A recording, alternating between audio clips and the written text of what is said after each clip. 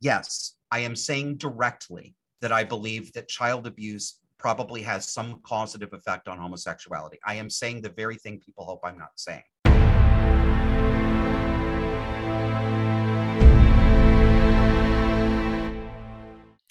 Welcome back to Mind Matters, everyone. I'm Harrison Cayley, joined in the studio by Elon Martin Hello. and Adam Daniels. And we are very pleased to have back with us, it's been over a year, Joshua Slocum of Disaffected. Joshua, welcome back to the show. Great to see you again. And you're getting younger by the day. Thanks, guys. Well, good. I was just saying the other day, I get mistaken for being younger than I am, and I like it, but I'm going to be 50 in 2 years, and I'm really hoping that lasts that long, because I'm going to spend the entire year, starting on my birthday, telling everybody that my name is Sally O'Malley, and that I like to stretch and kick. Have I lost you? You have no idea what I'm talking about. Never mind. Old Saturday Night Live. Someone in your audience will get it. For sure. Yep. Yeah, we have, I think we've got a few boomers in the audience, but no. I was searching Piss memory off. banks. I was like, Sally O'Malley, because I'm 51, and I was like, I should know that. I don't.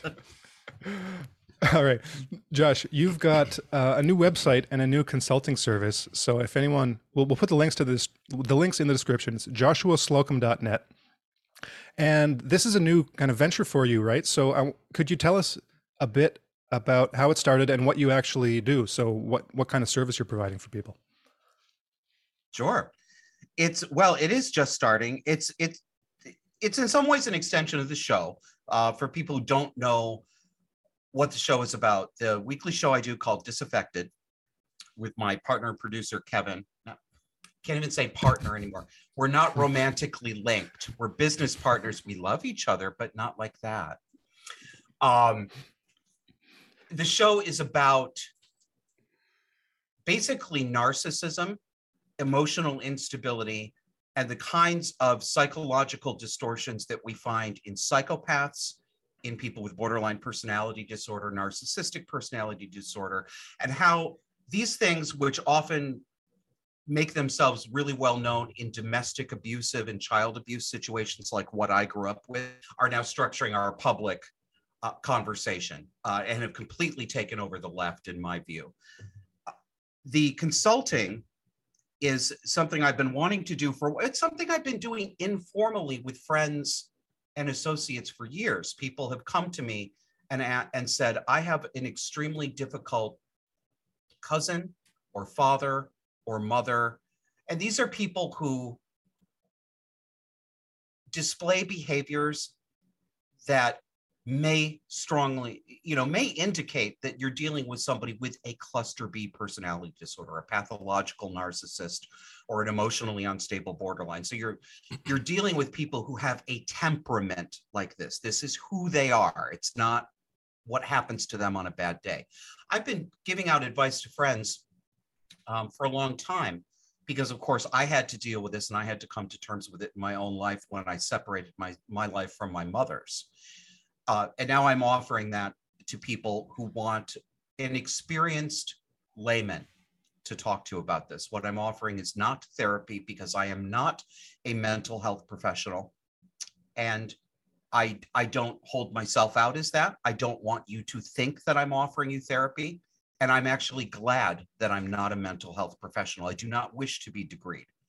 If I had the choice, I would not go back to school and do it. I would rather do this. I think that there is a lot of value to people who are feeling stuck in these situations and these abusive relationship patterns in speaking to. In another era, I would have used the term survivors, but I strongly dislike that now because there's so much victimology attached to it.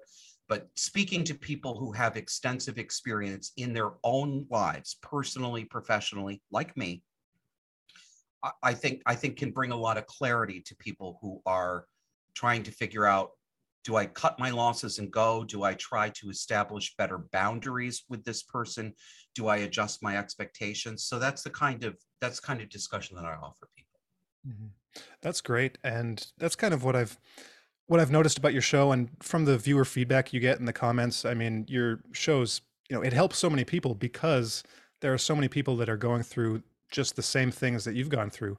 And so of course people seem to resonate with that. Well, of course they do if they're going through something similar. So you're kind of just taking it to the next level, I think, because by just offering your story and yourself just as an example of what you can learn about yourself and your relationships and how that understanding can progress over time, just that in itself is helpful. But to actually get that one-on-one, to be able to share specifically what you're going through, and to just bounce those ideas against you, someone who knows what they're talking about, even if you don't have a degree or anything, you've got a lifetime experience of it. So, who better to ask than I apprenticed under the best. Yeah. And you're articulate and you're smart, so it's not like you've just gone through this and you don't have a great understanding of it. I mean, you like, I do consider you an expert in this regard, just through all the experience and the knowledge that you have. So yeah, I was really happy to see that you did this. Yeah. Well, there's a lot of people out there who have a lot more expertise than they may know that they have. And I talk to them all the time, whether it's in a session. I mean, I've just started this up. I just launched it about 2 or 3 weeks ago. But I noticed from the comments, from the emails that we get at the show, I think what you said, Harrison, about needing to bounce it off another person in a live one-on-one conversation is correct. I spoke to someone within the past couple of weeks who came to me for a session and who had a really good grasp of the dynamics that were going on in her life. She had some professional mental health experience, and she had already come to the conclusion that some of the family members she was dealing with were, in fact, people with severe cluster B personality disorders. But it was emotional for her because they were family members, and it was more difficult to see her way out of it.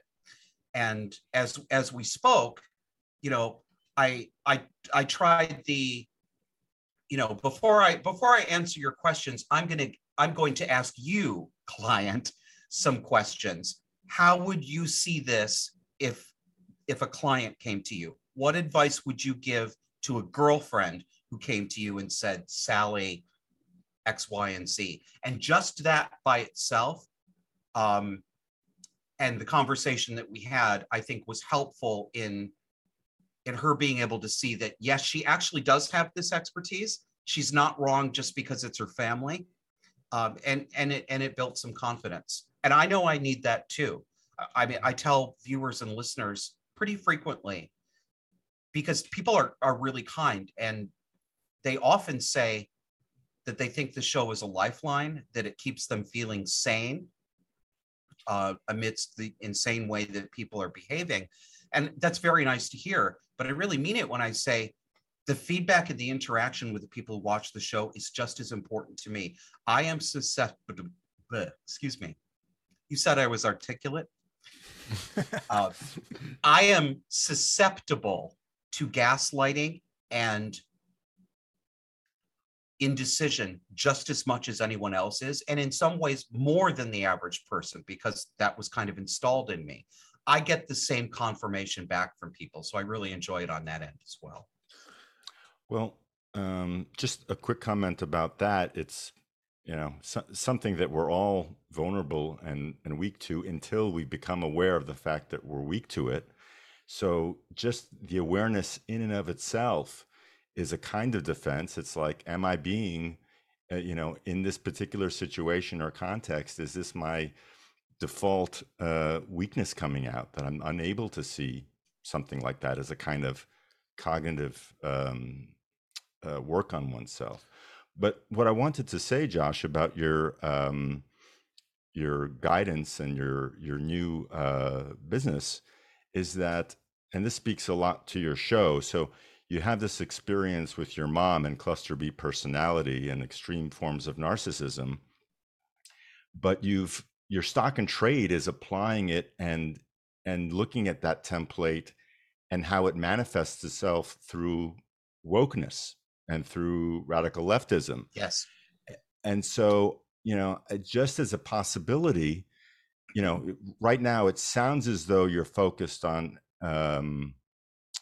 giving feedback or asking pertinent questions to individuals based, who have problems around interpersonal issues with people in their lives.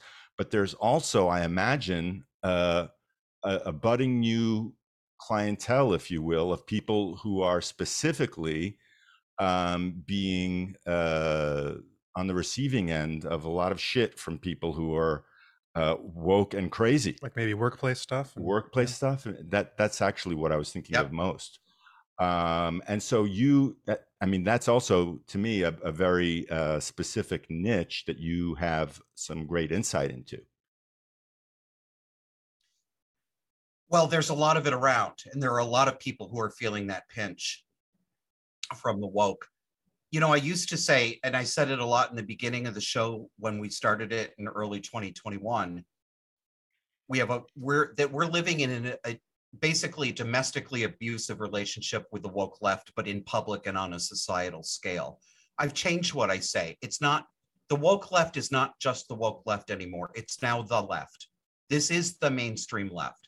It doesn't mean that every single person who says I'm on the left or every single Democrat is this insane. I'm not making that claim. Not. Okay. But I am saying that yes, this ideology is now the lingua franca of the entire left, not just the fringe. The fringe is now in charge. And the vast majority of people who consider themselves on the left, even if they're not pushing this, they are complicit. Yes, I am saying that every single one of them is in some way complicit, either tacit silence, which functions as support, or going along with the increasingly radical and increasingly anti-human societal prescriptions that are demanded and pushed by the woke. If you are not speaking up against this, you are part of the problem. And yes, I do realize some listeners right now, as I'm speaking, are saying, he sounds just like those people in BLM who say silence is violence. I hear you and anticipate your objection. It's a matter of degree. It is a reality. It's a fact. Take away the past 5 or 6 years. Leave that out of your mind. Remember the world that used to exist 6 years ago. Every person, regardless of their place on the political spectrum, agreed with the reality, because it is reality, that social pressure works, that loud voices can dominate the conversation, and that the only way to change who is dominating the conversation is to speak up and put pressure back from the opposite direction. That's just part of normal human social relations. It's not a claim of silence is violence like BLM, and if you don't say everything I say right away, then you're making sure people are getting killed. I'm not saying that, but I am saying that yes, everyone has a responsibility, and most people on the left right now are completely failing in their responsibility. I have failed in my responsibility. I do not exclude myself from this category of people. I used to be a leftist and I used to be woke. I was the people that I'm talking about right now. So I do not believe that people are morally irredeemable. I don't believe that they're all personality disordered, but I do believe, because it's true, that all of us right now, if you're on the left, we are in a cluster B relationship. We have a role to play in this dynamic. And I'm asking people to choose to play a different role. Yeah, you gave a very specific example of that on one of your recent shows in your interaction with NPR and their description of Chelsea Manning, and you're objecting to their, maintaining that he was a he and instead of a she. And what I so appreciated about that was that, so hopefully we're all growing as individuals. We're learning things about ourselves. And, it's not easy to admit especially when we see it in ourselves, that we've held certain biases and political correctness, that we've been wrong. It's hard. But to come right out and give such a very specific example of your, calling NPR out to task and doing that, what it affirms, I think, for your listeners and for me, is that, we're not perfect. This is a process. It takes work, and it's, it's just not easy to do, and that's okay if the intention is to see ourselves and to grow and to be better people. Yes. For anybody who's curious, what he's talking about, which I talked about on the show, is when I was a woke person, probably about 6 or 7 years ago, I was a big part of the problem. I wrote a letter to Vermont Public Radio chastising them for calling Bradley Manning, who wants to be called Chelsea now. I chastised them for referring to him as he, because I was still doing the trans women are women thing. And they took me out to lunch. That's how seriously they took it. And I sat there and told them about how I thought they needed to be more inclusive. I mean, it's nauseating stuff. It's nauseating, but I believed it at the time. And I did do this. Can't take that back, right? It's hard to be wrong, but it's not nearly as hard as people say that it's hard. I've noticed this over the past 10 years. It's been for a while. You see this in public figures. Nobody wants to be wrong ever, so they do everything they can to justify what they did instead of admitting that they made a mistake. That's always been the case. Now it's on hyperdrive. I'm here to tell you, everybody listening or watching, no, it's not hard to be wrong to the pathological degree that you say it is and that you believe it is. We are convincing ourselves of something that is not true and that we knew wasn't true 10 years ago. Yes, it is embarrassing to me that I took those actions. Yes, I regret them. But I'm not crying over it. I'm not going to, I'm not going to have a nervous breakdown over it. I'm not going to pretend it didn't happen. I'm going to tell you what happened, why my thinking changed, and take responsibility for what I did and try to do something different now. That's the problem. Everybody can do this. Every single person has the capacity to do this. I think we need to hold ourselves to higher standards. I think that's a really good point, Josh, that it's not as bad as you think it is. We did a show, we interviewed a romance novel author named Mary Balog from Canada.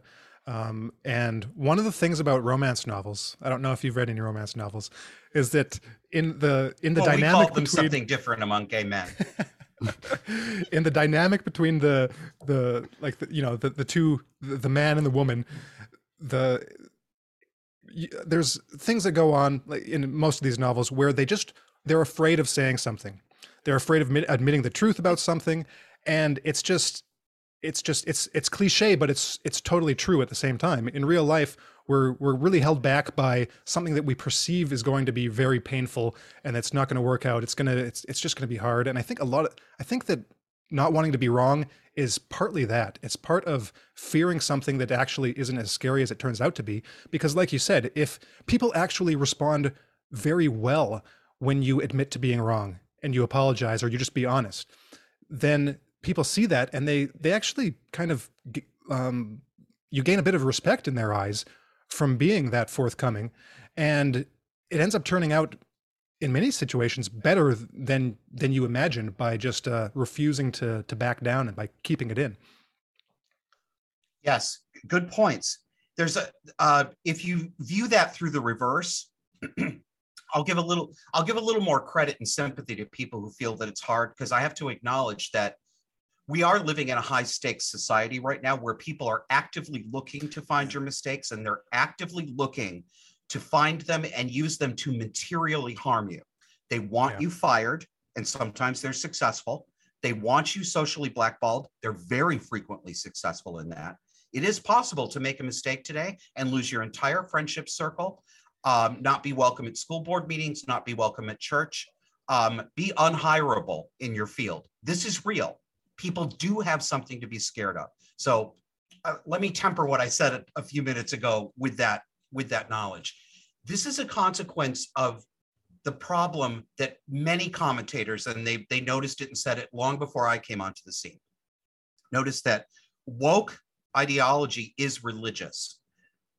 And in some ways, it apes the structures, the moral structures of major religions like Christianity. But what separates it, what makes it quite, in my eyes, what makes it evil is there is no path to redemption. There's no moral grace. You cannot be a sinner and then be washed clean like you can in Christianity. You have to continually abase yourself. You have to continue to do the work. You have to continue to grovel. You will never with the woke, you never win back your respectability place if you put a foot wrong. You will never have that back. So don't think that you will, because you won't. You're on sufferance now. You're on borrowed time. Once they scent the mistake like blood in the water, they're going to find another one. You are going to be canceled. That's what's sick about it. Mm-hmm. Because the purpose is to punish. Yeah, it has nothing to do with, like you were talking about how it's so much better when you actually admit to your own failures. And I was going to say, like, add in the qualifier that you were just talking about, Josh, where in a real relationship with in a real relationship with an actual normal person, they would appreciate the fact that you can be humble and that you can admit to your own failings. But in this situation where you're dealing with a group of cluster B personality disordered people, like you say, it becomes a means by which they can manipulate and cajole you into doing the things they want you to do, because this isn't about anything they claim to say that this is about. This is about power dynamics, and what they want is power over you. And so by admitting the failure and asking for their forgiveness, because that's kind of the switch, is if you ask for their forgiveness, then you are giving them the power that they are seeking. However, if you don't apologize to them for something that's not really wrong, because there's nothing wrong about it. It's like a woman is a adult human female. Like, I'm not going to apologize if someone gets offended for me saying that. That's just the reality of things. Right. So it doesn't matter what you say or do. Like, if there's consequences to that, well, then so be it. But I'm not going to play into this power game that this is all meant to be. Yes.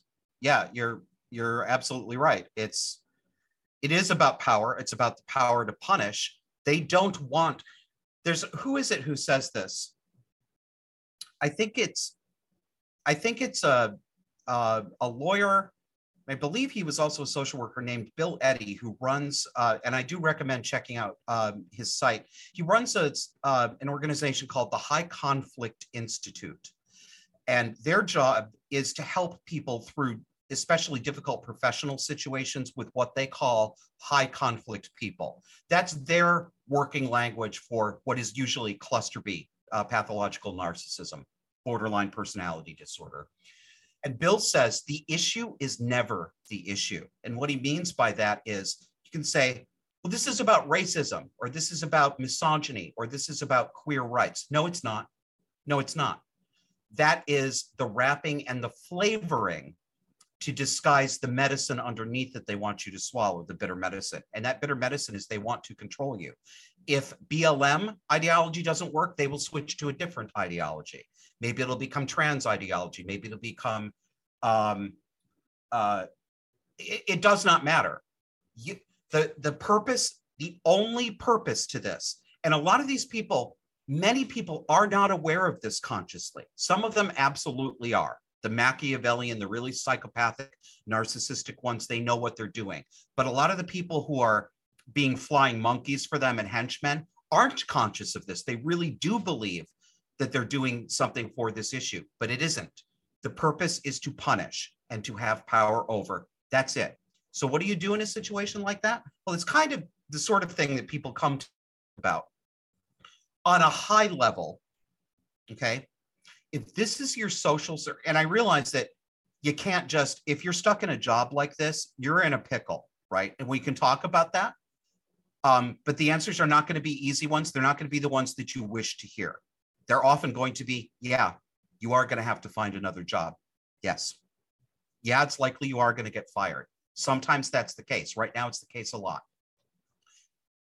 But if you are in a voluntary community, a social circle, a friendship grouping, where these dynamics are here, there are only two options. This is not complicated. It doesn't take weeks and weeks of study. We can do it in a couple of minutes. Here are your two options: stay or go.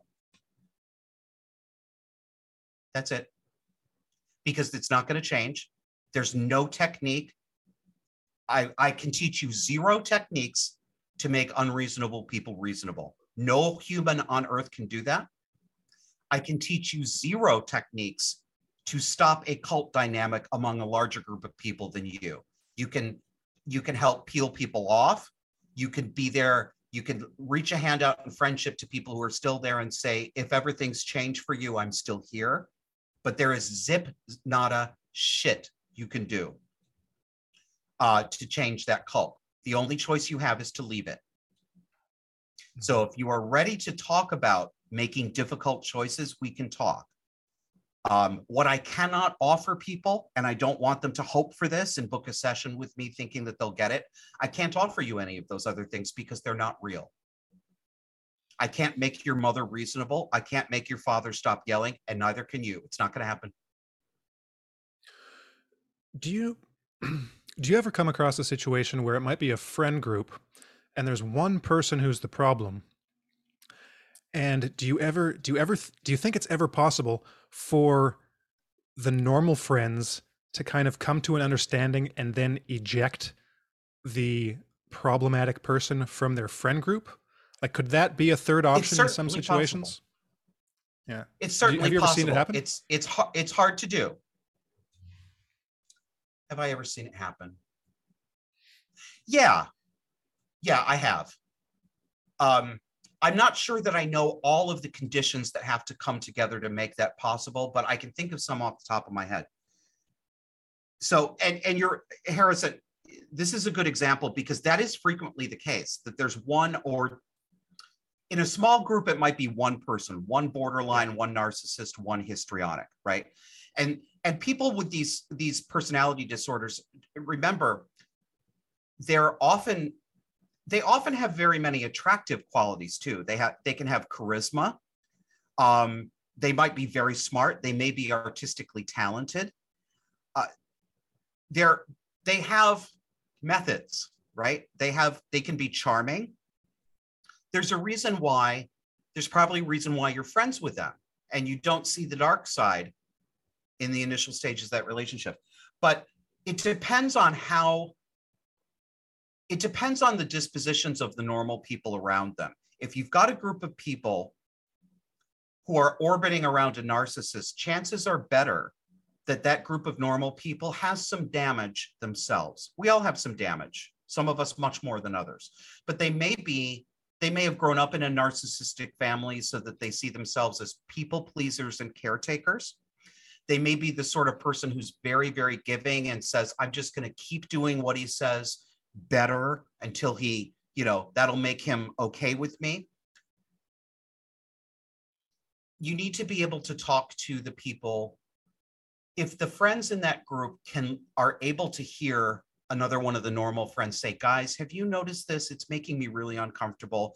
I think I've noticed that you're uncomfortable with it too. I don't want to talk this person down, but I think we got a problem here. If you can get to that stage and you're talking with people who are willing to have that conversation, then yes, you all can decide not to associate with that person anymore. Mm-hmm. Yes, it is possible, and I've seen it. I'm not sure. It's going to go on a case-by-case basis, yeah. I think. Yeah, because oftentimes in those situations, the one problem person will have several people wrapped around their little finger, and mm-hmm. So when you bring that up, oh well, have you noticed this about that other person? Then all of a sudden, it gets flipped around to, oh, you're the one now that's gossiping and trying to sow division among the group. Correct. and then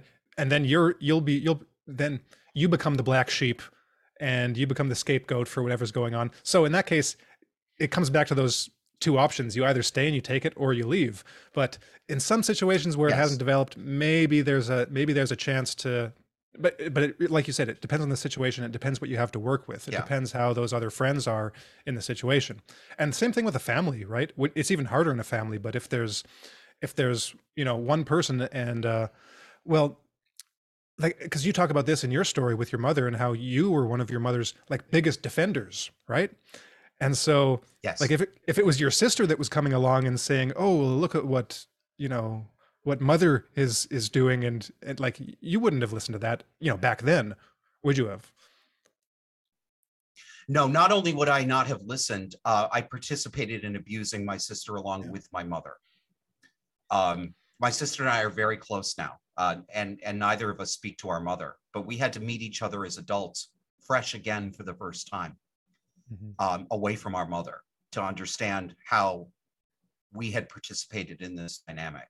Yes, I was the flying monkey for my mother. I was the henchman. In some situations, in other situations, I wasn't. I acted villainously sometimes, yes, but I wasn't a complete villain, I don't think. Yeah, that will happen if you encounter somebody who is really wrapped around the narcissist's finger. You need to treat them as dangerous as the narcissist herself. Okay, you're dealing with, in some senses, you're dealing with one entity sharing two bodies, right? That person can come away and reform. I did, right? I've seen other people do it, right? But in the moment, in that time, if you're dealing with that person is also your opponent. They're your enemy. And you need to know what they're capable of doing. They will lie for the narcissist. They will triangulate. They can be verbally abusive on behalf of the narcissist. So don't be surprised about that. It hurts, but it's a very frequent dynamic. Yeah, it's worth talking about on a case-by-case basis. Mm-hmm. That's why, if I could, I want to tell people the way that I like to bring clients in.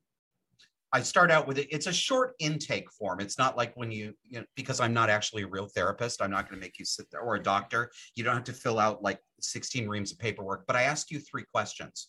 These 3 questions, I think, are good. Take this and ask them to yourself. You can use this in your own life quite independently of whether you ever talk to somebody like me. I ask, number 1, describe the situation. Describe it historically. Tell me what's going on. Who are the players? How long has it been going on? Next question. What have you done in the past? What approaches have you taken to try to ameliorate this situation? It could be anything. It could be I simply buckled under, or I've tried to set hours that I'm willing to communicate with this person. Whatever it is, take an inventory, an honest inventory. Be honest with yourself. What have I done, positive or negative, to change this situation? And third, and probably most important, and you may not know the answer to this, and I say this in my intake form, I don't know is an acceptable answer as long as you promise that you thought about it first. What is your goal? What is your specific goal? Here are some non-answers to that question. I want this to stop. That's not an answer. That's not what I'm asking. What is this, and what does stopping mean? Get very specific. So you might say, well, I'll just give you some of the goals of some of the clients that I've worked with already. I want to stop my mother from verbally abusing me. I want my parents to stop texting me 25 times a day and demanding my presence and blah, blah, blah, whatever it is. They may or may not be achievable or realistic goals, but I ask you to think a little bit deeper. I would guess that the real goal, as I think out loud, I'm realizing maybe I need to revise the way I'm thinking about this. Often the goals that you will have the first time you encounter some questions like this, the first time that you try to take such a relationship in hand and do something about it, your goals will often be unrealistic. You are going to want things that won't happen. What you want is you want your father not to have narcissistic personality disorder. That's what's underneath. I don't want to be yelled at. I don't want this. What you really mean is I want my father to be a person who he is not. I want my mother to be a different person than who she is. Okay. And it's okay if that's your goal. If you can get to the place where you realize that that's what you really want, that's progress in and of itself. But unfortunately, that's not a goal that you can achieve. You're not going to change that other person. And I don't know, when people come to me and I tell them, you know, I take what you tell me on good faith. I assume that you are accurately representing your life to me. It's all I have to go on, right? And I don't know you very well. I may have spoken to you, you know, by email or something, but I don't know you. And I certainly don't know the problem person in your life. So what I'm saying to you is I will give you my opinion of what I think may be going on and is likely to be going on the proviso that I am forming that opinion based on your description. If other information came up that changed that, my opinion might be different. So we have to just make some assumptions and go on good faith. So I will say to somebody, yes, this does sound like cluster B behavior. It does sound like borderline personality disorder, but I can only be so certain, right? Because I'm not there. But if we proceed under the assumption that, okay, dad is a borderline, what do we do now? Our choices become more limited, but they become clearer. You are not going to change your dad's borderline personality disorder. What you can do is you can begin the process of setting boundaries and testing how well those boundaries work. So most of the people will not have done things like articulating to the problem person in their lives, I love you, but I will no longer take your phone calls during the workday. I will not answer your texts during the workday. I will not answer them after 9 p.m. These are my boundaries. They're not negotiable. I'm not asking you to do this. I am telling you what I will and will not do. This is going to be very, very hard in the beginning, especially if it's a parent or somebody else that you have a close emotional relationship with. It will feel unnatural because most of the people in this relation, if it's your parents, then you have spent your entire life in a subservient position. You've spent your entire life apologizing when you're not wrong so that the screaming will stop, reassuring mother over and over and over again that you don't hate her and you do love her. It's just that you simply can't afford to do what she wants you to do, or your boss really does insist that you complete a full work day. It's crazy, right? But you have to practice it. And you'll find with some people, I've seen cases where you can set some boundaries, and although they will be challenged at some points, you will make some progress. And for some people, they'll be able to set a boundary and say, I don't want to cut my father and my mother out of my life completely, but I need to have very limited contact with them, because when I have more contact, I feel physically sick. I feel emotionally sick. I neglect my responsibilities to my children or to my wife or to my job. Very common stuff. However, there will be many other people who will not respect any boundaries from you at all. Never going to. We won't know that until you try to train them a little bit. And I will talk to people about trying to train people into boundaries. But I would say to prospective clients, please come in open to possibilities that are upsetting to you. I know it's a big ask, but the answer may turn out to be, there is nothing to do but either continue accepting this or find a way to turn off any emotional response to it because the behavior is going to continue, or leave. Mm-hmm. Well, I thought I'd just get back to a point you were making a little earlier, Josh, about the woke eating the woke, because in one of your recent programs, you were telling the story of this coffee shop, a queer coffee shop, as it calls itself, called Mina's World. Queer coffee. Which was run by a few business owners, one of whom looked like a trans young man. And I think the other... What does that mean? I always get confused. Does a trans young man mean a woman or a man? It was a young man who looked kind of like a woman. Okay. Yes. An actual biological male who presents himself to the world as if he were a woman and calls himself Kate. Okay. Yeah. So the owners of this coffee shop were accused by some of their employees of not being inclusive enough, and were making a list of demands, as you pointed out, which included partial ownership of the business. Not partial, obviously, full. like, give it to us. You're not woke enough. Yes, quite literally, give us the business.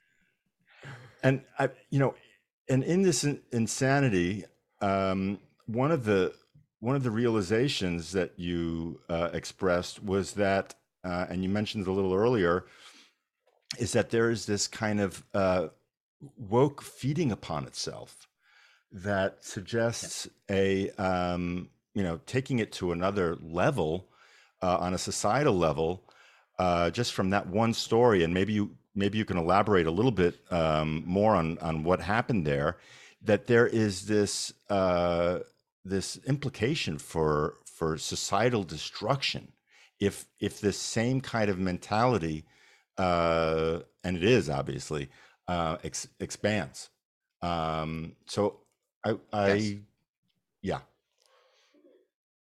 Yeah. Well, and yeah, it's a remarkable story. It was on the show that aired this past Sunday. First, let's call the dynamic exactly what it is. This is an example of woke, but what this is this is communist. It's Marxist and communist, literally. It's textbook communism. We, the workers, are forming a cooperative for our health and safety. We demand that you give up the capital and turn it over to the workers. This is literally textbook Marxist communist stuff, okay? It's poison, because communism and Marxism are anti-human psychopathic ideologies. Yes, I am saying that with no qualifications. And yes, I am saying there are no forms of communism or Marxism that are not that. They cannot be made cuddly. They are anti-human. They are for totalitarians. What especially young people don't understand, because these ideas seem utopian, especially to younger people, and they think, well, we really can remake humans, and we can remake the world, and we can all teach the world to sing in perfect harmony. That's how people are coming to this, but that's not real. If you are participating, if this is your community, your economy, your social circle, and you are operating on these principles, you yourself are going to become the bourgeois pig sooner or later. You will be pushed up against the wall and either shot physically or put in the gulag or the social equivalent. No one in there is safe from that. You are not safe from it. And these young people are learning this right now, because they opened up a coffee shop. I mean, for God's sake, we needed to have an inclusive coffee shop that really respected and valued the contributions of trans and people. What the fuck does that mean? Excuse me. What does this mean? This is insane. You sell coffee. Bitch, you sell coffee. That's what you do. That you sell cookies and coffee. This is already deranged, okay? Nobody needs an inclusive coffee shop. It's absurd. But you get in there and you hire people, and I'm willing to go out on a limb here and speculate that none of these people would do a lick of work. They probably were there for 8 hours and may have done 45 minutes of actual work. And you're going to attract narcissists, you're going to attract histrionics, and you're going to attract emotionally unstable people who orbit around more powerful narcissistic people. And when they don't get their way, they're going to come for you. And that's exactly what they did to these two people. And who knows how this story is going to end up, but the ending, at least all the information I knew by the end of the show, was that these two young people, the owners of the business, they did a hostage video. We were like, this is Kate and Sonam. We are the owners and we're part of a radical accountability process to our employees. We realize that by opening Mina's World Cafe, and I'm doing the robot voice because that's how they were speaking. It's monotonic. We realized that we did harm. We put our Black employees in harm's way. I mean, it's very creepy. It's very disturbing. That's it. They buckled.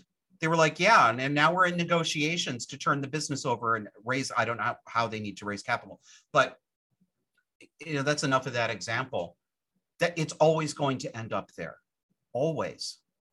Yeah, it's but we can't count on the woke eating the woke to save us, because usually that happens in the terminal phase of any dynamic. All the damage has been done already. Yeah, it was quite sickening, actually, and but just an excellent reminder of how destructive it is and how it threatens to, if it persists at this level, just destroy the lives of a lot of people.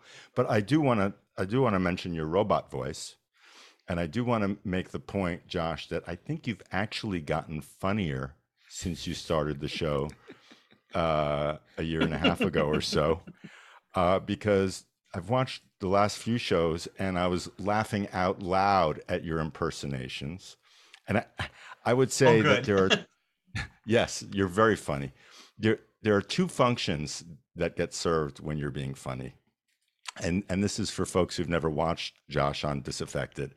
One is you're hilarious and entertaining. Actually, three functions. Thank you. The second, as you followed up this really awful tirade by a person who was outraged by the Supreme Court's choice on Roe versus Wade recently.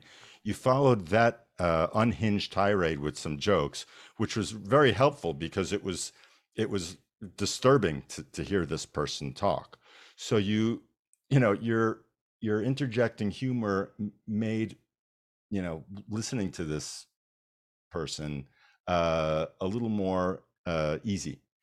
But the third reason is that what you do is you really convey the cookie cutter, banal, personality flawed, two-dimensional level at which many of these individuals exist with your impersonations, because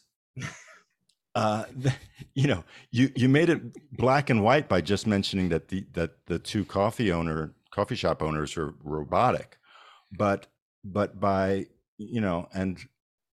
and so I don't know if it's spontaneous or you've kind of you like know these personalities so well, you've trained your mind to understand their makeup and their limited way of thinking and being, that you're able to regurgitate it and make it really funny. The voice has to come out every once in a while. Well, at least once a day, right? So I think it makes the subject and everything you cover much more palatable. Yes. Yeah, I know. So to say. People have said that. I'm glad you enjoy it. Thank you for saying that. I do try to be funny. I enjoy making people crack up. Honest to God, one of my primary goals in life, the first thing I care about is making myself crack up. Yes, I laugh at my own jokes. Yes, I write my jokes for me. Yes, I do. I'm not ashamed of that. I don't feel bad that I laugh at my own jokes. I always have. I had to make my own fun in the world that I grew up in. And I had a lot of time to observe a lot of people and a lot of their behaviors. I've been a mimic since 6th or 7th grade. I started doing voice impersonations and impressions of people just before I started middle school. But it's second nature to me now. But I think that, the show is, I didn't know where the show started. And if you go back and listen to, the first couple of episodes were audio only, and then we moved to video, and I was really nervous about that. But Kevin my friend and the producer, I mean, he's a media guy. He actually works in television media. He knows what he's talking about. He said, you got to do this. You know, we've got to do this. So we did it. But I'm more reserved in the early episodes of the show. I mean, I'm still pretty frank, I think, but I'm less sort of performative. I've gotten more comfortable as time has gone on. This isn't a plan. I haven't planned to take the show in a different direction. I like to, this is basically how I approach every subject. I do this professionally too. I work in the nonprofit consumer education sector. Of course, I'm not as raw, and I don't use the F word, and I don't cuss and swear as much in my professional. I don't do it at all in my professional life like the way I do on the show. That's my show. I can do whatever I want, and I am going to do whatever I want. But I know how to have different voices in different places. But I have been doing this I've been doing public speaking and consumer education on difficult emotional and financial topics for 20 years. And I have always seen that if you can get people to laugh, you can get them to, their hunched shoulders will go down, they'll ease up, they'll realize that they're in a room with other human beings who are no better or worse than them, that life's absurdities are sometimes funny and grisly at the same time, and that it's not taboo to talk about the reality of a difficult situation.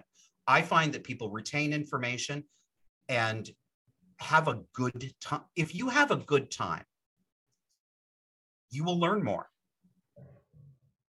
So this is just the approach. I'm not cut out for, it's a good thing I'm doing this because I can't really do anything else. I mean, I cannot be straight-laced completely. It's just not in my nature. No, that's a good thing. I wanted to ask, something rang a bell in one of your previous answers. Have you ever seen the movie It's a Mad, Mad, Mad, Mad World? 1963. Oh, is that Mel Brooks? No, it's not. But Mel, it's like that. Who is it? I can't. Kramer, I think, is the director. Yeah, like Stanley Kramer or something like that. If I've seen it, it's so long ago I don't remember it. So tell me, refresh me. I just watched it again. So the premise is I think it's kind of like the rat race. So this guy gets in a car accident at the beginning of the movie, and these four other drivers who are on the road with him, he drives off a cliff, and he's like taking his last breaths, and he tells them, "Oh, you guys got to go down to, Southern California because I've got a whole bunch of money there. It's my money, and I'm dying, and I just want someone to have it. So there's like, $300,000 or something down there." So of course, these four different people four different cars, four different people, well, like six different people with different passengers, they all know about this money. And then the decision is, how are they going to get it? Are they going to share it, et cetera? And so it's just a ridiculous race to get to this money, because of course they can't agree on how to share the shares. But there's this one character played by Ethel Merman, who is the typical like nasty mother, right? And so everyone hates her. There's tons of jokes at her expense just because she's a total bitch like throughout the whole movie, and everyone knows it. And she's got this son that they end up calling, who is who only hears part of the conversation about what's going on, and all he gets from it is that one of these guys did something bad to his mama. And so he's this kind of butch, not very bright guy who then comes to save his mama from all these bad people. And I think if you rewatched it, you'd enjoy it, because I know you like old films, and it's good and it's funny. And that dynamic between her and the rest of the characters, and her and her son, is actually a nice humorous representation of this dynamic. Like, he's her flying monkey, and she's just a total bitch in just a hilarious way, right? So if you speaking of injecting humor into these kind Thank of you. macabre. Ethel Merman is a cluster B mother. What's not to love? Yeah, and she plays it like in the very well. So yeah, check it out if you get a chance. But thanks. I want to move on. I wanted to ask you about, you did a few shows on this. You mentioned it in a few shows, and you did a few of just your audio only podcast on it. And it's on you, and you just did a Substack post on it. So your Substack is disaffectedpod.substack.com. And this is the like the observation you've made, the correlation between like borderline personality and homosexuality, and in your experience of you know, knowing a lot of homosexual guys, and seeing this correlation between like borderline mother and the and the gay son. And I just wanted, could you just kind of get into that? What kind of things have you observed, and just kind of state your thesis? Sure. I'm going to preface this a little bit. There are going to be people listening to this who are going to dislike this. This is going to make them emotionally uncomfortable. That's okay. I would ask people to understand that this is about asking questions and noticing correlations. I don't know that I'm completely right, but I'm seeing this already. I'm already getting pushback from subscribers on one of the platforms that I posted this on. And I understand it. I know where it comes from emotionally, but from gay people who are taking it personally and saying, you're trying to say that homosexuality is a mental illness again. No, I'm not trying to say anything. I never try to say anything. I simply say it. I don't have to try. I just say it. So I will tell you exactly what I think. There's no ulterior motive. I don't have a nefarious goal. This is not about anyone personally here. So if it does not describe you, it does not describe you. Having said that, I have noticed, and I'm convinced that this correlation is real. No matter, I mean, every time I say it, I get people saying, but I'm not like that. Yeah, I know. I didn't say that 100% of people are like that. But no, I'm not going to abandon my observation here. I know that I'm seeing a real thing. It actually exists. The correlation is between men who grow up to be gay and in their family life had a mother who is either borderline or in the neighborhood of borderline personality disorder, and a father who is either narcissistic and violent or passive, weak and enabling, or entirely absent. So two dichotomous ways of being. And yeah, I know it sounds strange. Well, how could the exact opposite kind of personality, make the same thing happen in a kid? You can ask the same question of how narcissists are made. There's plenty of clinical evidence and evidence in the literature over decades that a child can grow up to become a clinical narcissist either by being overindulged and spoiled and emotionally neglected in some other ways, or by being directly abused and undervalued. Both of those diametrically opposed approaches can result in the same personality dysfunction. In my life, and yes, it's anecdotal. I'm not claiming it's not anecdotal. In my life, of the gay men I've known, and I've known very many, obviously, of those I've known that I had any inkling at all about what their home life was like, what their past was like, personally, professionally, or romantically, there are only a small handful of men who do not fit this pattern. Almost all of them have had a borderline mother and either no father at all, or the absent, passive, feckless, enabling father, or the narcissistic and violent father. I brought this up to my therapist a couple of years ago, and I asked him what that sounded like to him. My therapist is, I guess, in his 60s, straight guy, conservative. And he said in his life and career, he can only think of 2 gay men he's met who did not fit that pattern. And he said, I'm paraphrasing, but he said, this is an open secret in the mental health field. Everyone knows it's true. No one is allowed to say it. It's certainly not allowed to be researched. And that is completely plausible and believable to me. All you have to do is watch me, notice me say this in an essay or a post. Just look at the comments. Look at the immediate pushback from gay people. And I would have been one of those people 7-8 years ago. I would have been doing the same thing. Born this way, born this way, born this way. La, la, la, la, la, la, la, la, la, la, la, right? We invested so much of our self-image and our sense of our value in ourselves in the idea that this had to be genetic, it had to be biological, because if it wasn't, then that would mean it was a choice, and that would mean that we'd made a morally sinful choice, and that would mean that we were mentally ill, and that's unacceptable. So born this way, born this way, born this way, born this way. I suspect that, like most personality characteristics, that sexuality is influenced both by genetics and by childhood environment. Almost every characteristic that humans have, you can say that of. I don't have a very good sense. I could not numerically separate out percentages for you. I'm not even close. No one else is either. Working scientists aren't either. I can say that every attempt since the 1990s, when this became popular, to find the gay gene has been a failure. It has not, the work is not able to be replicated. If you believe, listeners, if you believe that they found the gay gene because you remember when they were covering scientist Simon LeVay's work on this in the 1990s, you are mistaken. They did not find the gay gene. That's been discredited. Not discredited, but the work could not be replicated. They could not repeat his experiment and found what he found.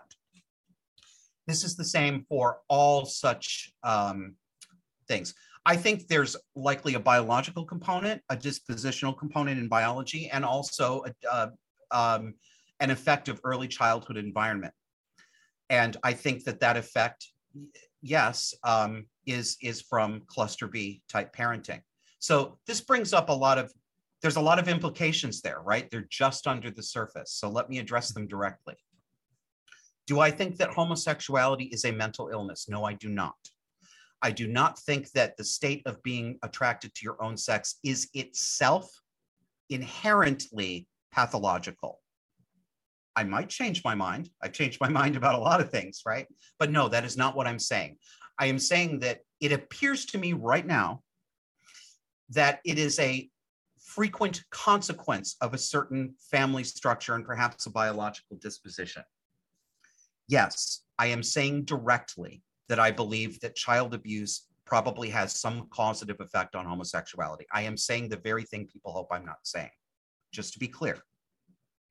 That doesn't mean that I think the state of homosexuality itself is necessarily pathological or a sin.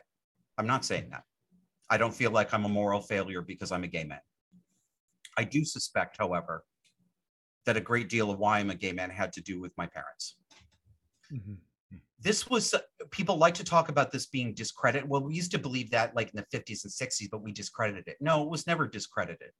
Freudians have known this for a long time, and they're not wrong, I don't think. It became politically unsayable. And in 1973, when gay activists finally successfully pressured the editors of the Diagnostic and Statistical Manual, they successfully politically pressured them into taking homosexuality out.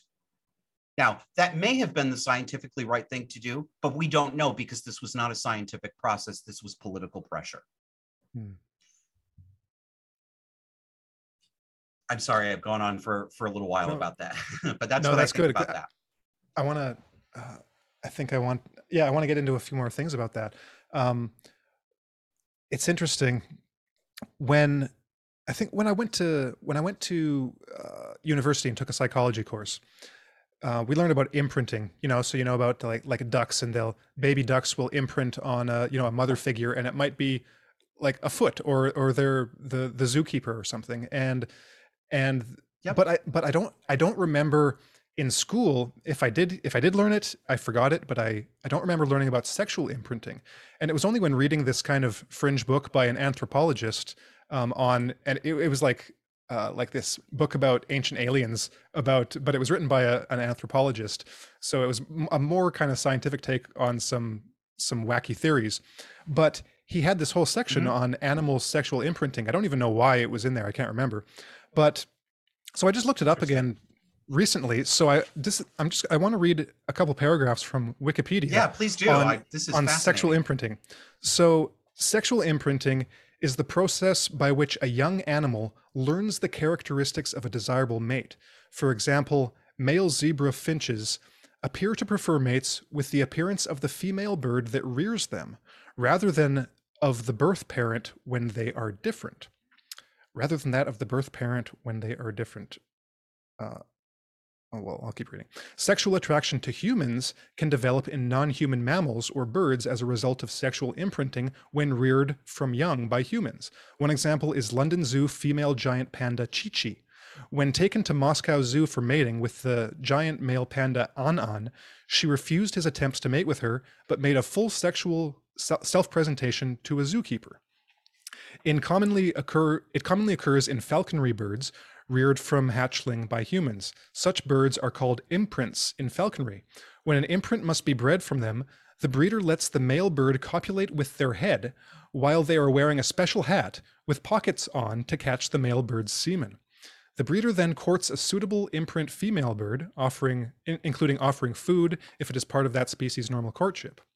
At copulation, the breeder pulls the flat of one hand, or puts the flat of one hand on the female bird's back to represent the weight of a male bird, and with the other hand uses a pipette or a hypodermic syringe without a needle to squirt the semen into the female's cloaca.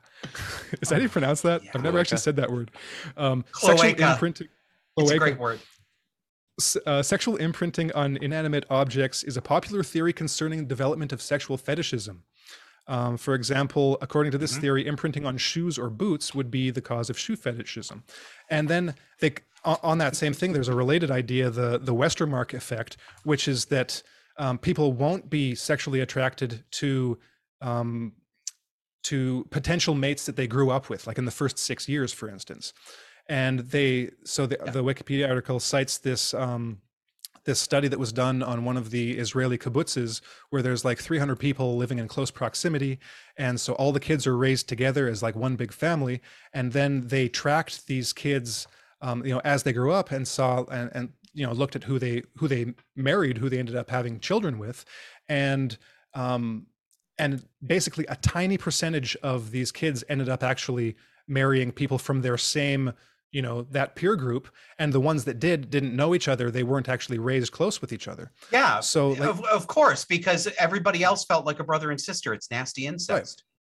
Right. So it seems like there are these, and I've never anywhere seen anything about normal human sexuality being at all, influenced by this imprinting idea, like that maybe there's an imprinting phase in humans, and that kind of determines the kind of mates we look for, and even the sex of the people we're attracted to.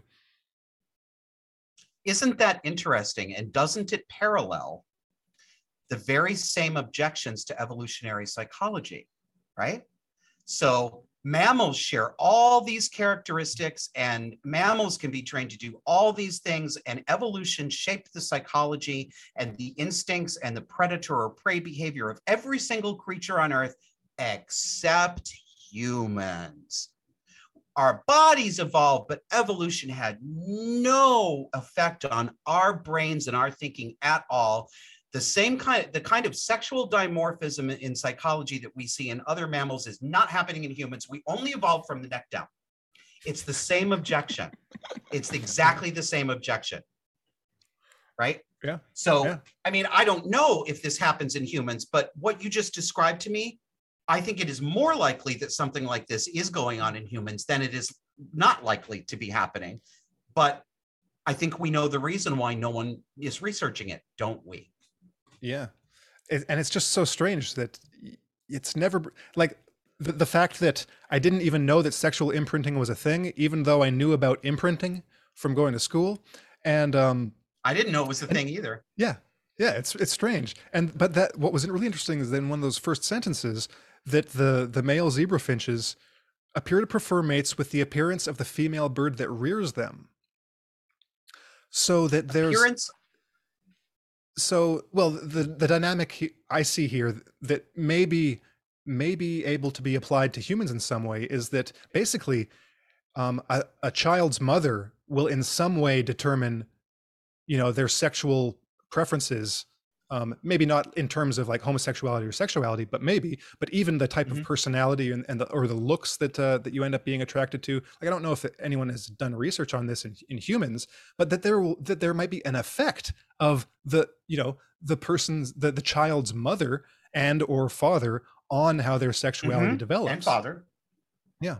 Yeah, it makes perfect sense to me. I was just having an informal conversation a couple weeks ago on Facebook with some friends about a similar situation, talking about, I don't know the literature on this, but we know that this happens. There is a measurable degree to which humans appear to sexually prefer in a mate somebody who physically resembles the parent of the sex they are attracted to. So I was talking with one woman who said, yeah, I mean, I end up, I dated and ended up marrying a man who has blonde hair and gray eyes like my father, tall like my father.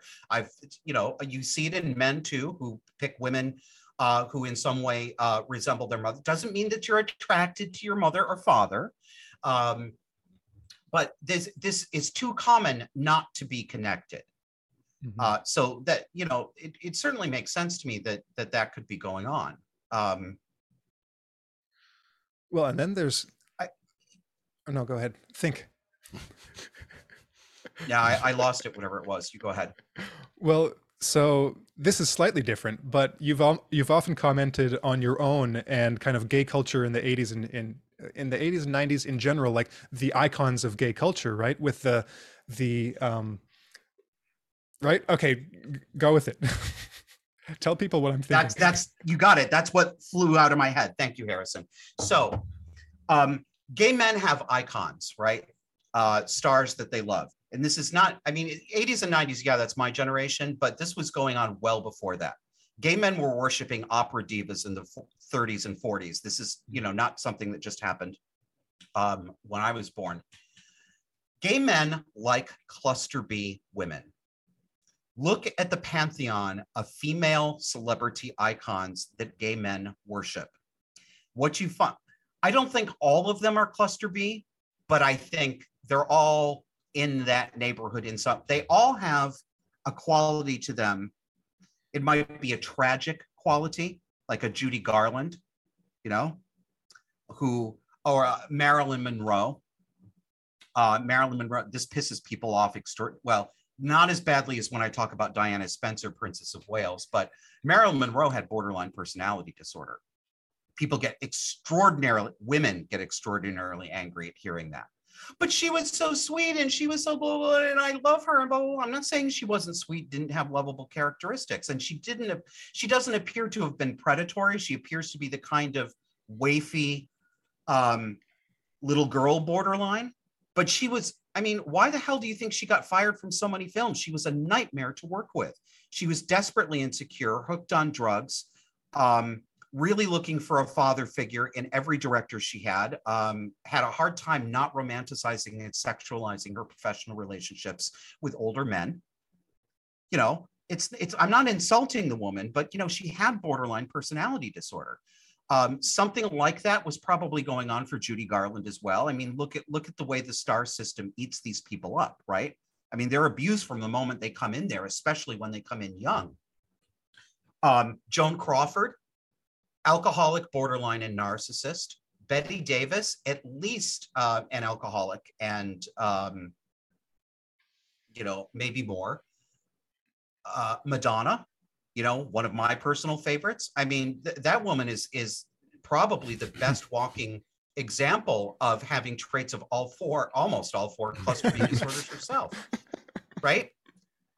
Cher, I like Cher too. But you can see the narcissism, right? Look at all of this. Don't tell me there's no connection here.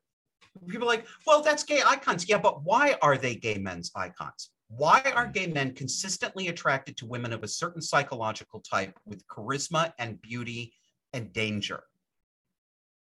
Don't tell me that has nothing to do with mommy. Come on. Mm-hmm.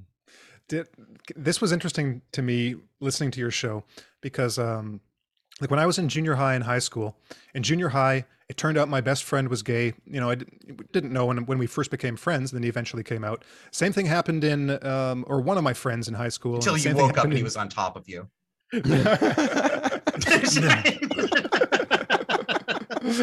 Creeping up on you from behind. No, but so this first friend of mine in junior high, I don't know. This might be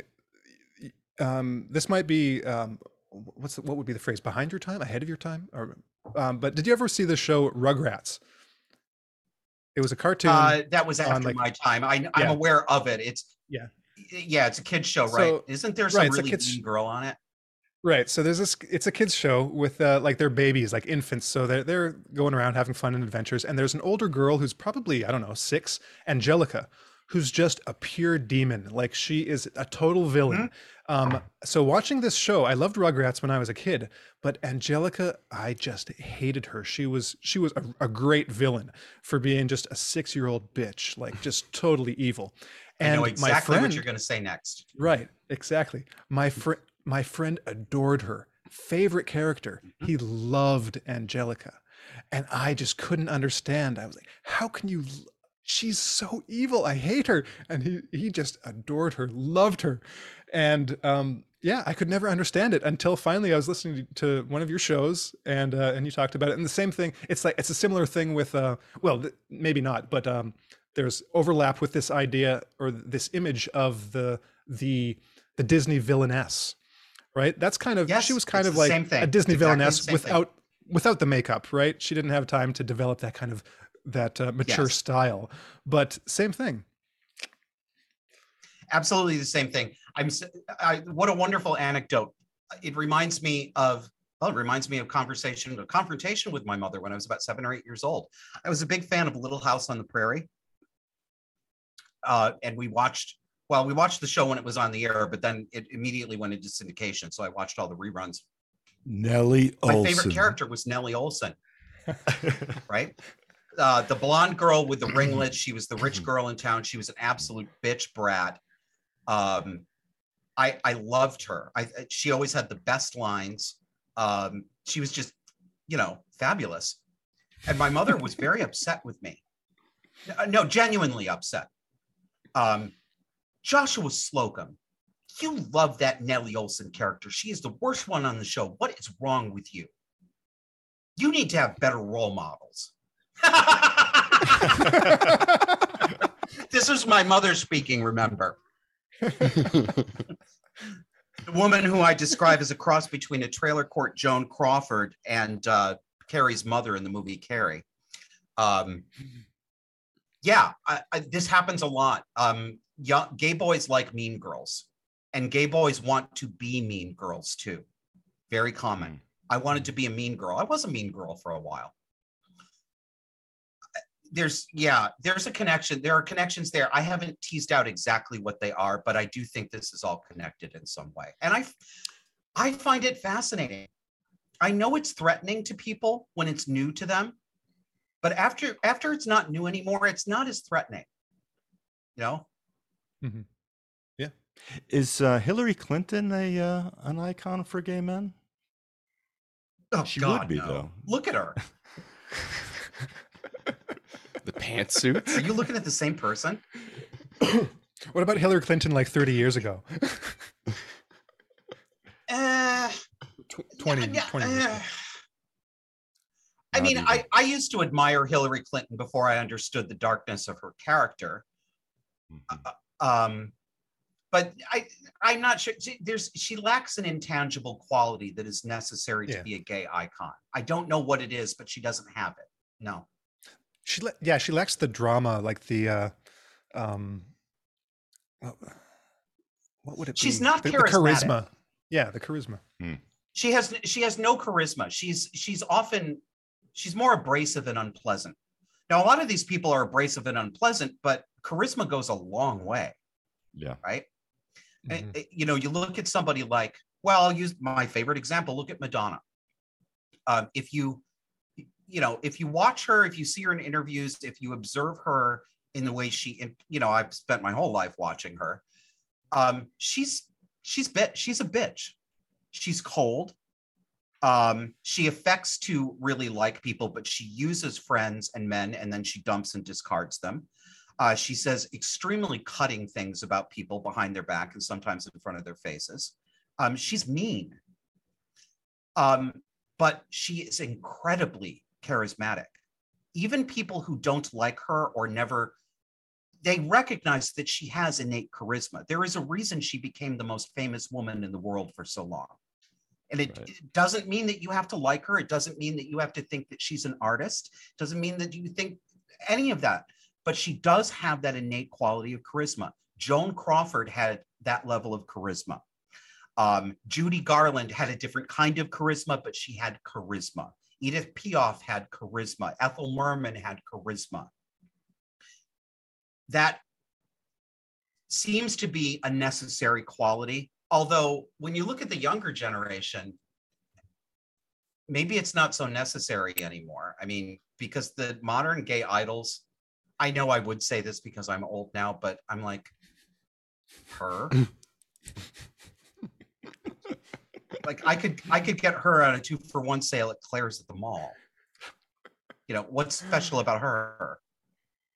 Who are some of the modern like gay idols for young gay guys? Do you even know? Like Lady Gaga, like, who's just a mimeographed copy of Madonna. A lot of gay men were really, really, really into Britney Spears. I know, not modern, but modern compared to me. Okay, that was a generation after me. I was already a grown man when Britney Spears was, you know, doing her thing. I don't dislike her, but I don't think she's a performer on the level of a Cher or a Madonna or you know, a Bruce Springsteen or, you know, somebody who really has that, you know, sort of thing. Well, I think the pickings are slimmer today, frankly. I think that there are fewer people with real drive and talent out there and more people who are helped along by a lot of manufactured buzz. That's always been the case, of course, in Hollywood and in the music industry, but the standards are going down and going down and going down. Yeah, there aren't as many stars, like, you know, with a capital S. We don't have stars like we used to. Yeah, you know? That's interesting. Well, this I'm interested, or I'm glad that you put everything the way that you did, because like similar to Harrison's anecdote, like I worked at Abercrombie and Fitch for a couple of years, and there was a lot of gay guys that work there, and like at night when we would be like changing like all of the posters and like rearranging all the clothes and everything like that, it would be like me and then like a couple of women, and then Lance, like eight different gay dudes, and they would all be playing like Lady Gaga, and just, you know, they'd all be going to town, and I was just like, what is it about this music that just has you all so entranced? I don't understand. It's not that good. She's not great. She's kind of annoying in a lot of ways. And it was like that for Lady Gaga, and there was one or two others that I can't remember their names off the top of my head, but it was something that stuck in my mind as being like, what, like, why is it that there is this like communal attraction to this type of personality? So when you kind of came out with this whole thing, it was like, well, duh. I think at root, one of the roots of it is gay men are attracted to narcissism. They are. And yeah, I think it has a lot to do with our mothers. There's something compelling to us about ballsy, aggressive women who sometimes are described as taking a male approach to their sexuality. Rather than being a sex kitten, they're a lioness on the prowl, right? Lady Gaga, you know, there's something about that, the hardness of the makeup, the conscious affectation of glamour. These are attractive to gay men. I don't know all the reasons for that, but that type of performer will reliably attract a gay male audience. I don't know all the different pieces that go together, but yeah, I think it is all bound up in the dynamics that we're talking about here. If somebody could give me like 2 or 3 years and pay all my bills and say, you're going to go and research this, you're going to get into the literature, I'd love to do an in-depth actual psychological and cultural investigation of this, because it has not been done. That work, no one has done that work. Very few people will even ask that question. The kind of people who will bring this up are people like Camille Paglia, but she's one of the only people who will talk about stuff like this. Yeah. Well, that moves me on to something else that might be even more controversial. So we'll see where this goes. But first, Josh, you may or may not be familiar with Hervé Clecquely. He wrote The Mask of Sanity, which is it was the first book on psychopathy, like the first major book on psychopathy. It kind of defined psychopathy for how we think about it today. I'm aware of the book and the title. Yeah. I wasn't aware of the author's name. Right. So Hervé Clecquely, he wrote another book called The Caricature of Love. Now, I read a retrospective on Clecquely recently that said that he actually considered this book, Caricature of Love, his masterpiece. But it was kind of unfortunate because it was about what he called like pathologic sexuality. And so he talked a lot about homosexuality. And so it went out of date, right? You know, the times changed. And so the book was never reprinted. Everyone forgot about it and kind of ignored it. I think I need to read it. Well, I want to read a section from it because it's really interesting. It's not just about homosexuality. He doesn't actually offer a theory for where sexuality comes from, how it develops. He just says, in the parts about homosexuality, he says, well, here's my experience with like the homosexuals I've dealt with. And it's really interesting for other reasons too, because he talks about like sadism and the link between sadism and literature. So you look at the actual sadists like Marquis de Sade and then all of his followers and all this kind of like literature that gets into the dark and the perverse and looking at that mentality behind like the mentality behind that. Yes. So it's a really interesting book from that perspective. But I remembered reading this. I read the book probably over 10 years ago, and this part stuck in my mind, so I just went to find it. I want to read you something, a couple excerpts from it, and it's about homosexuals in relationships. And this is why he called it the book Caricature of Love, because he was talking about relationships that seem to lack like love.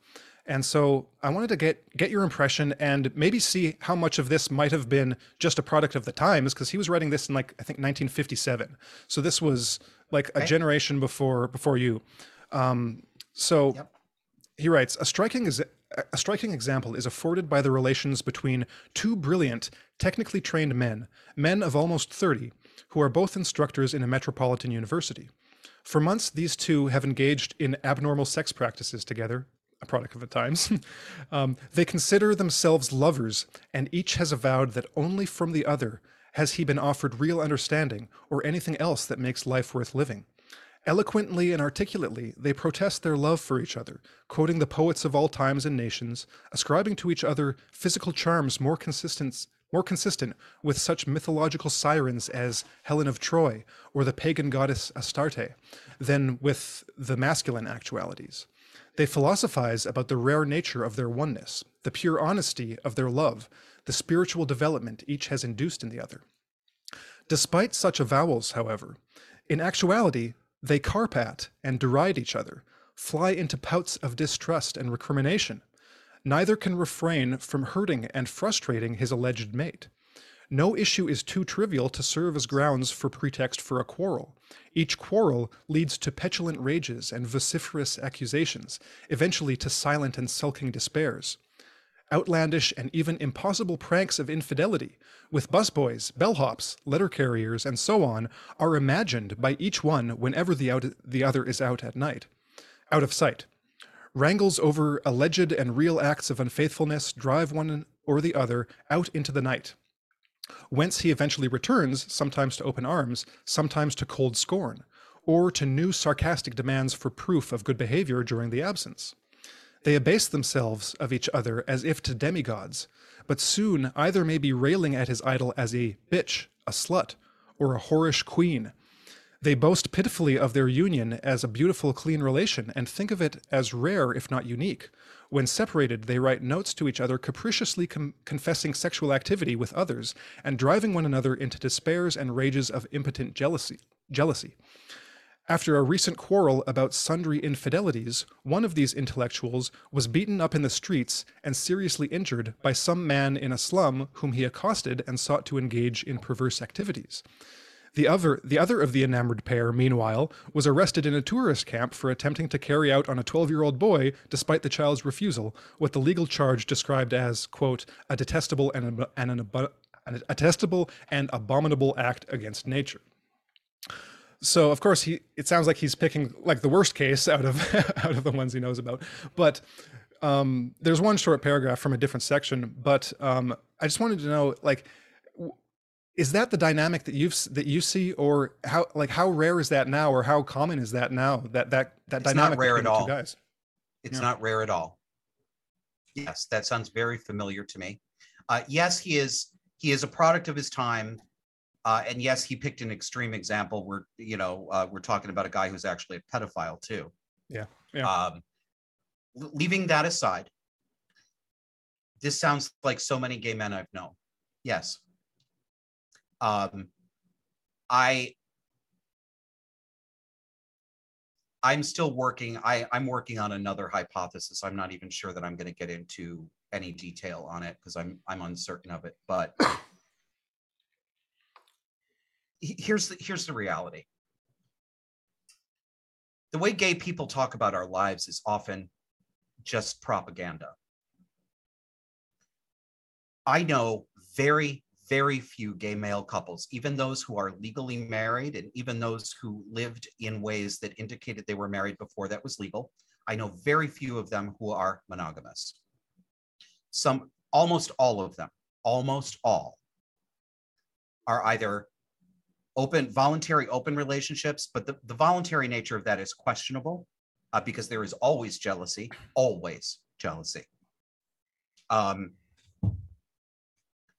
Some of them, many of them,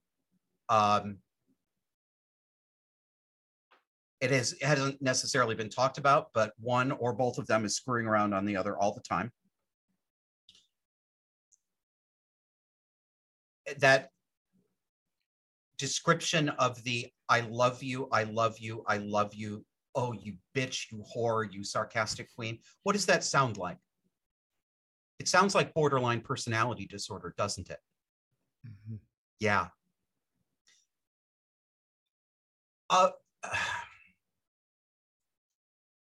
Another thing people don't like to talk about is that the rate of mental illness and I'm using these separately, rate of mental illness and the rate of personality disorders among homosexuals is at least double that of the background population. You will find this in literature. You have to go back to some older literature. And no, because it's older doesn't mean it was all bigoted. People used to be able to tell the truth about things they saw. They cannot tell the truth about them now in our current social regime. The rate of drug and alcohol addiction, personality disorders, and unresolved trauma in homosexuals is sky high, sky high. If you get, I don't remember, I've seen some numbers on this, but some of this I have to do some extrapolation. So I don't know how accurate it is, but we know that the majority of people diagnosed with borderline personality are women. So about 75% of diagnosed cases, and there's a lot more that aren't diagnosed than are diagnosed. About 75% of them are women and about 25% are men. Most of the men are gay. If a gay man is going to go cluster B, he's more likely, well, I mean, I've known a lot of almost pure narcissist gay men. I've known so many gay men with something in the neighborhood of borderline or histrionic personality disorder. I was such a person. Never formally diagnosed, but I strongly suspect in my teens and 20s that I would have qualified for a borderline or histrionic personality disorder diagnosis. And I still have traits. But time does help, and you know, people can grow. it's a real problem. I talk to this. I have a small circle of gay male friends right now, a very small circle. It will never be a big circle.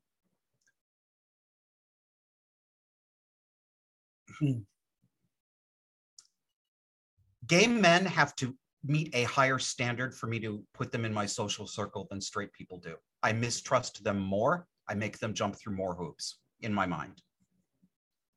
When I meet another gay person, my defenses are up immediately. I do not trust gay men because I know us and I know how we are.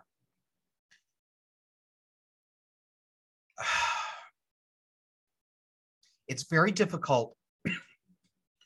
We have a lot of problems relating to each other socially because there is always the unspoken sexual tension that cannot be gotten rid of. Now, of course, there are many gay men who are not attracted to each other and who remain friends. I'm not saying that that doesn't happen, but it's always a question. And gay men, and I have been this person too. I have been the bitchy one who pushed other people away and was mean to another gay man because I felt insecure. I've done this too. I've had it done to me. This is how we are. It's very difficult to negotiate. You don't know.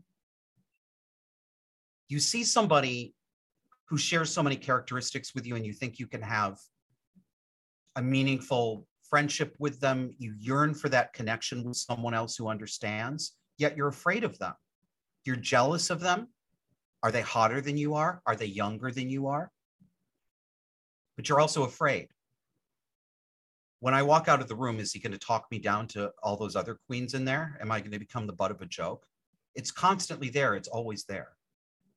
And it's there for a reason. And it's because we have some psychological problems that we don't talk about. And well, I think that there's a bigger general issue that I think that's kind of embedded in, and that's just if we leave aside the like sexuality and just look at parent-child dynamics. I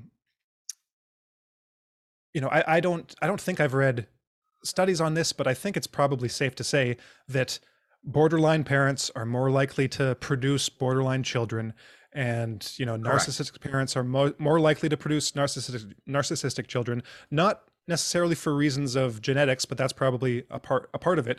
But again, it's kind of like this form of imprinting where yes, that style. Well, Lobachevsky describes this in Ponerology. It's like there's a certain cognitive emotional style that when you're growing up and that's all you have, your mind kind of shapes itself in that direction and to conform to that. You have to shape. Survive. Right. And so you have to do that to survive. Yes. So you have this, it's almost like this transgenerational thing where the mother passes on her borderline traits to her son or to her daughter. And so you see that in your own life. And or where was I going to go with that? Well, so with homosexuality, if there is this connection, this correlation with borderline mothers, then we can perhaps even disentangle strict sexuality, like you were doing earlier, like attraction to people of the same sex, with a psychopathological component that might just be highly correlated with it to some degree, where you will have these borderline traits that just happen to be correlated with it, maybe because there might be some similar causal source, but it doesn't necessarily mean they're intrinsically linked, right? So it's not like it's not like I'd be saying that, oh, well, homosexuality is just a form of borderline personality disorder. No, and I don't think it is, but I do think they travel on the same delivery truck. Right. Yeah. Right. They're not intrinsically linked, but they happen to travel together a lot of the time. Right. And so I think that's kind of what Cleckley was seeing in his patients. And so probably, for being a product of his time, he saw them as probably more linked than they actually are. But but that's what he was seeing. He was seeing the borderline dynamics. He just didn't call it that. And I wonder so why. Well, I don't think borderline was not the descriptor in those days. Okay. Right. I don't think that. Yeah, they didn't like. Borderline back then was used for borderline psychoticism. So right. right? So I don't think they had a category like a a personality disorder to describe that really. Maybe I'd have to look in. I can't remember my history of personality disorders that Yeah. well at this time. But I'll read that just the one last paragraph where he kind of sums it up. Yes. So he's talking about relationships, homosexual relationships. Oh, and well, we haven't talked about this yet, is lesbians. And if you've seen, like, because just from the few things I found when I was searching in Cleckley, it sounds like he thinks similar things about lesbian relationships, but I don't remember if he talked that much. So do about I. them. There's some differences, but I do think it extends to lesbians as well. Yeah. So, well, I'll read this last paragraph. So he says, this is relationships. However, according to my experience, fall short of love or major fulfillment. Like those portrayed in the novels, because he's just gone through, a bunch of novels depicting, gay relationships and just all kinds of different, types of, non-heterosexual sexuality. So like those portrayed in the novels, all are marked by fierce or petty contradictions of desire and spite, praise and derision, sensuousness and boredom, extravagances of endearment hybridized with glib or bitter mockery. The widely differing patterns of unhappiness described in these novels, like those observed in the lives of my patients, are patterns of unhappiness or of exquisitely cynical superficiality in relation to what is erotic. When sorrows and frustrations of major proportion are less prominent, the results of such a union are still rich in petty torments of disdain and jealousy that often extend beyond the borders of absurdity. So that was his summary of, specifically of the novels that he talks about. So, he's talking about certain authors. Well, and I think it's also true. A lot of that is true in real life as well. Yeah. If it's true, let's say that homosexuality is not intrinsically linked to having a personality disorder, right? And I don't think that it necessarily is, although I think there is a strong correlation. If that's true, then I've got so many threads going at the same time.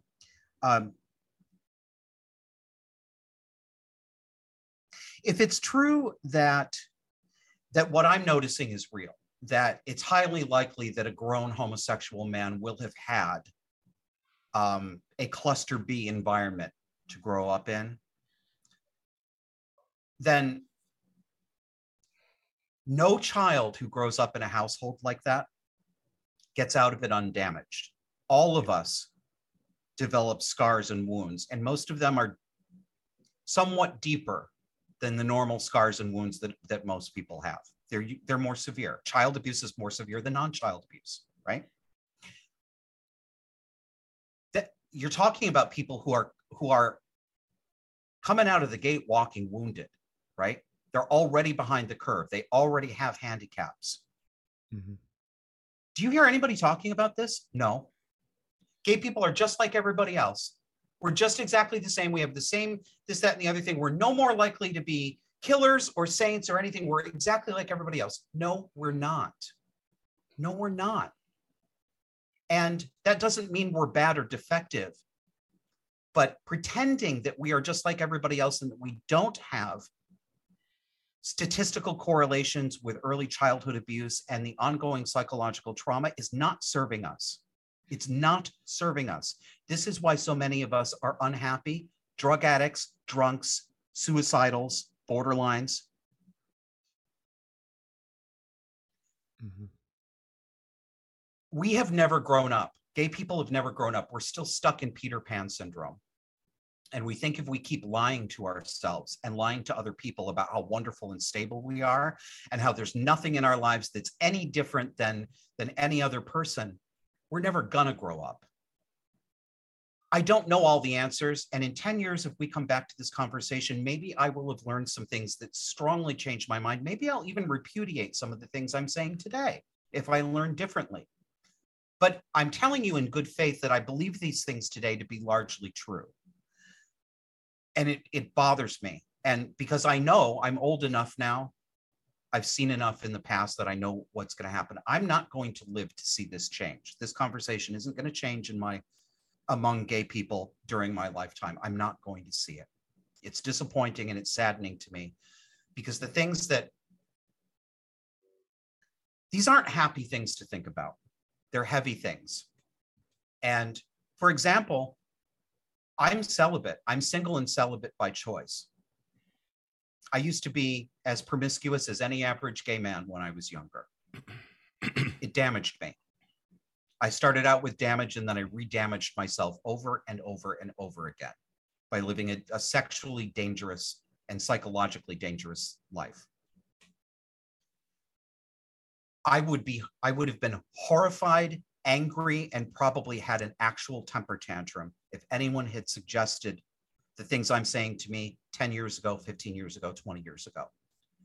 And in fact, I would have been convinced that it couldn't be true, because if it were true, I'd just have to kill myself, because it would be too horrible to live in the world knowing that this was true, because it would mean that, yes, I was actually born bad.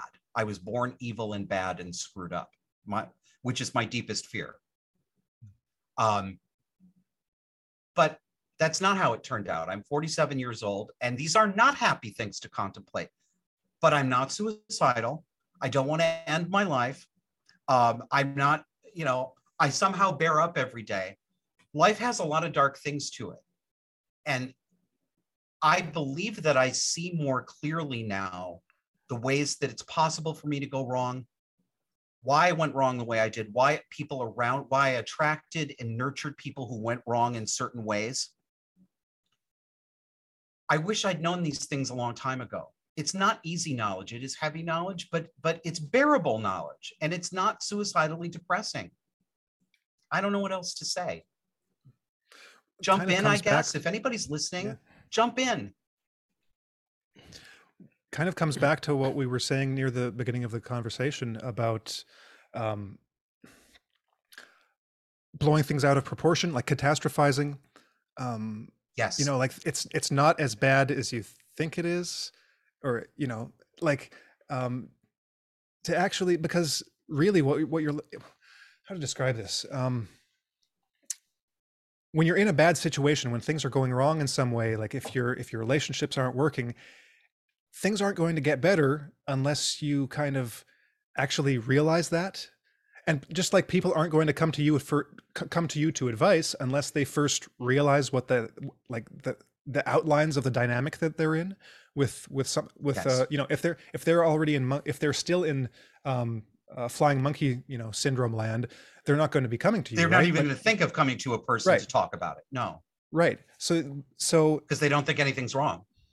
Right. So there's that first step of thinking that, well, maybe something's actually wrong, and not wrong with me, like as a person on a deep level, but there are some things that that aren't going right, and maybe if I just confront them directly and look at them, maybe things can actually be better than what they are now. Maybe I won't be in such such miserable relationships. Maybe I can do something about that. Because I think that like you said, it's not just when we're having this conversation about these dynamics, it's not just homosexuals, because I'm sure there are plenty of relationships between men and women that are that are comparable in nature to the ones I just described, reading from Kleckner's absolutely book.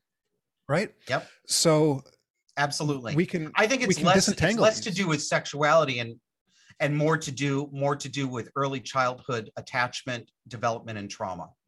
Mm-hmm. Whether you end up being heterosexual or homosexual, the commonality is cluster B and the effects of cluster B on a child's personality, organization, and ability to attach. I believe that is what's at the root of it. Yeah. Mm-hmm. Well, there's another component to this, I think, and that is, and it speaks to how unhealthy a lot of the gay movement would appear to be right now, and that is the need to request or demand or desire validation from outside of oneself. And just really quickly, are you talking about actual gay movement or like the all-inclusive LGBTQ plus? Maybe a bit of both. I mean, Yeah. obviously, if laws, there were some pretty bad laws on the books that needed correcting. Yep. But going in the other direction and making such a show of demanding from society an acceptance that really has to be done from within, in the way that you Correct. describe, Josh, and which can only be done by doing work on oneself. The tragedy of it would seem to be that everything in our culture and our society right now, politically, socially, culturally, is encouraging and inducing gay men and women to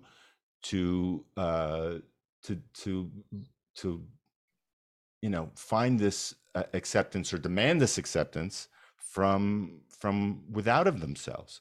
So this is a very unhealthy thing. Yes.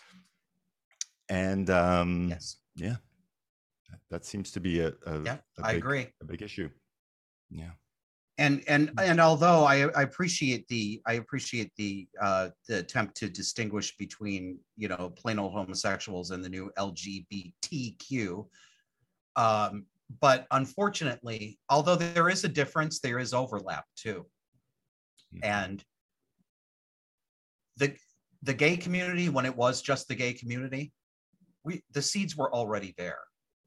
They were already there. We were ready for this. We were a damaged group of people, and we invited even more damaged people into our circle. And it changed our values. It changed the way we thought about ourselves and other people. And the demand today, I cannot believe in 2022.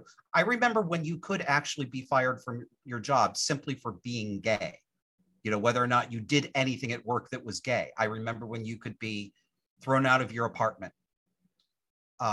That stuff was real. These were real, actual discriminatory problems that happened to homosexuals. That world is gone in the West, at least here in the United States and Canada. It's gone. Gay people are in the fucking cultural catbird seat right now. We are not oppressed. Gay people in America in 2022 are not oppressed.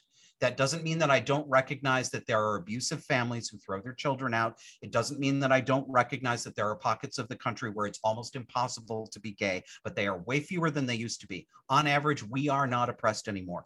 And yet we scream louder than we have ever screamed before. It's like we have devolved into babies emotionally. It's a big problem. Gentlemen, I could talk to you literally for 6 more hours because this is fun, but I do have to close up pretty soon. Yep. No, I was just going to say something. We're running on 2 hours. So any final words, Josh, anything else you wanted to get out, or should I bring it to a close? Probably, but let's talk again because I have a really good time when we do this. All right. Even if you don't want to record it, maybe we can just Zoom sometime. No, that would be great. Yeah, we won't wait another 16 months. That's for sure.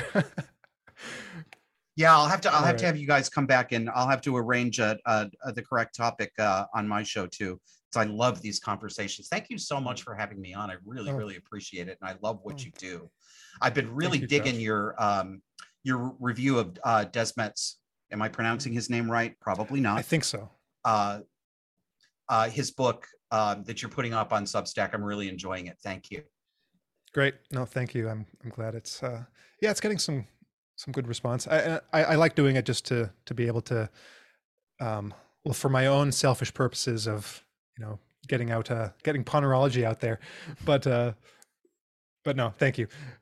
We always love talking with you. It's not just selfish. We love having you on, Josh. You're always, just the range of this conversation. I think that we went from some silly, hilarious things to some really, deep and kind of controversial and dark stuff. So thank you for going to all those places with us. And we'll be sure to have you back, hopefully relatively soon, not in a year, but we're looking forward to it. So thanks again, Josh. Excellent. Have a good night, and thanks, good luck with the show. Again, have a great night. For those still listening, Disaffected podcasts. You can find him Disaffected on YouTube, on Odyssey, on Rumble. I'll put links in the description to everything, to Josh's Substack, his website for consulting. So all the links will be there for people to get in touch with you. All right. Thanks, Josh. Excellent. Thanks, gentlemen. Okay. Have a good night. Take care. Bye-bye. Ciao.